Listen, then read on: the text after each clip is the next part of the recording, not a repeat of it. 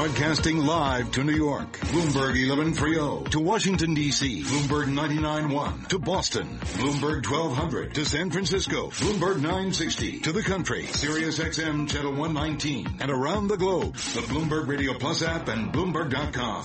This is Bloomberg Markets. Yes, indeed. You are listening to Bloomberg Markets. Carol Massar along with Cory Johnson. Coming up, Cory, we're going to talk a little bit about the financial market trade, the volatility definitely creeping back into markets this week. So we'll see what Jack Ablin over at BMO Private Bank has to say about that. In the last half hour, volatility creeping back into the markets. The vol index has gone from 12 to 12.7 in the last half hour. So we'll talk about that too.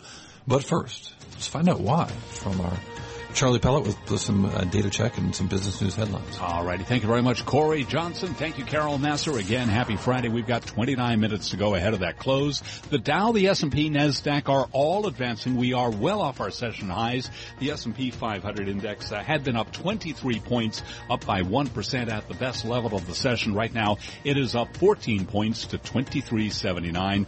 Dow Industrials advancing 121 points, up 0.6%.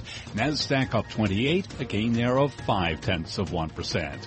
So stocks are higher, but they are also have paired more of Wednesday's loss as investors assess the political scrutiny surrounding President Trump. Megan Green is chief economist at Manulife Asset Management. I do think that the developments of this week mean that it's going to be much harder to get anything in the next 2 years. But in terms of actually trading off these headlines, this investigation, it's going to take forever. It's probably not years, but certainly months. And so this will definitely drag on for a long time. Foot Locker suffering its worst stock decline in more than 8 years after first quarter results missed analyst estimates, an outcome the retailer blames in part on slow income tax refunds. Foot Locker down 16.8%. The 10-year down 1/32, the yield there 2.23%. Gold up $3 the ounce to $12.55, up 0.3%. West Texas Intermediate crude holding above $50 now, $50.32, up 97 cents a barrel, up by 2%. I'm Charlie Pellet. That's a Bloomberg Business Flash. Thank you very much, Charlie Pellet. Well, Bloomberg Markets is brought to you by Upside. The smart new way to buy travel is Upside.com. Save money and get a free gift card every trip. Use the code BUSINESS, and you're guaranteed at least a $100 gift card for your first time using Upside.com. Minimum purchase required. See the site for complete details. My bills are all due, and the baby needs shoes, and I'm busted. Busted. I don't know whether some investors are maybe thinking that about some of the volatility that's crept back into the markets this week, but we certainly have seen it. Let's see what kind of trends, interesting market trends, our next guest is seeing. Jack Ablin is Chief Investment Officer at BMO Private Bank, roughly $68 billion in assets under management, and Jack back with us on the phone from Chicago. Hey, Jack, let's start with the volatility. Mind you, the VIX is at 12.6, way low from what we've seen it certainly at moments of crisis and so on, but we have seen some sharper swings. The VIX was up 46% yesterday. It's down almost 14% today. What does the volatility tell you, if anything? Well, it is certainly hanging at a very low level, and the moving average of volatility continues to trend lower. In fact, there are 4 spikes in volatility over the last year, 2 of which involved Comey. One was the Comey memo that sparked last Wednesday's sell-off. And then Comey's email investigation of Clinton back in early October. Beside that, there was the Syria bombing. We had a spike there, and the Brexit vote. You have to go back, about a year. And even in the last half hour, as mentioned, we've had 2 stories cross. One from the New York Times, one from the Washington Post. The New York Times saying that President Trump told the Russians that Comey was a nut job, and then they fired him, and then it eased great pressure from the Russia probe. The Washington Post reporting in the last half hour that a current senior administration official is now a target of the probe, and the volatility index surges 6% in that same time frame. Am I making a mistake by connecting the dots there? No, in fact, if you look at the markets today, I think the market peaked right as that headline came out, and now we're trending the other way. So, have a little more time left in the session, but it looks like investors are better sellers on that news, and it just shows that this investigation does have legs.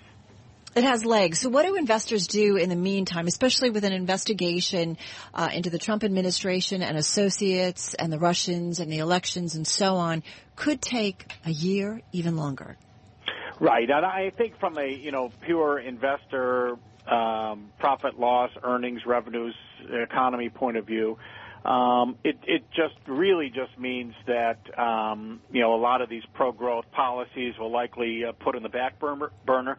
But I will say most investors grew increasingly skeptical of these policies being signed into law anytime soon, right after the health care vote was knocked down back in January. So, if you look at the trends that occurred from the election to January and then from January to today, I mean, they're almost complete reversals. Those are some of my favorite charts. You're absolutely right. If you look at elections till the end of last year, all of these sectors that rallied, financials and so on and so forth, that rallied on expectations of what the Trump team would do, take it then from year to date here in 2017, and they are completely reversed.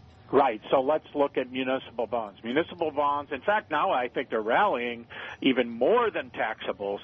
If you believe that personal tax rates would be cut, then the attractiveness of municipal bonds would be diminished. They should be underperforming taxables, not outperforming taxables. Mid caps, small caps. If you thought we were going to have a America First corporate tax rollback and flatten the tax code, the small and mid-cap companies are hugely advantaged relative to large caps. What's leading year to date? Large caps. And then lastly, look at Mexico. Mexico is the poster child of ripping up NAFTA, putting up a border, and slapping tariffs on these murderers and rapists.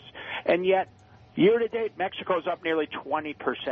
So I think that there's either there was a huge enthusiasm after the election that things have cooled off, or perhaps just a sudden realization that there is a lot of bluster, and right now at least not much action. Or shame on everybody thinking that this was going to be so easy and so quickly done.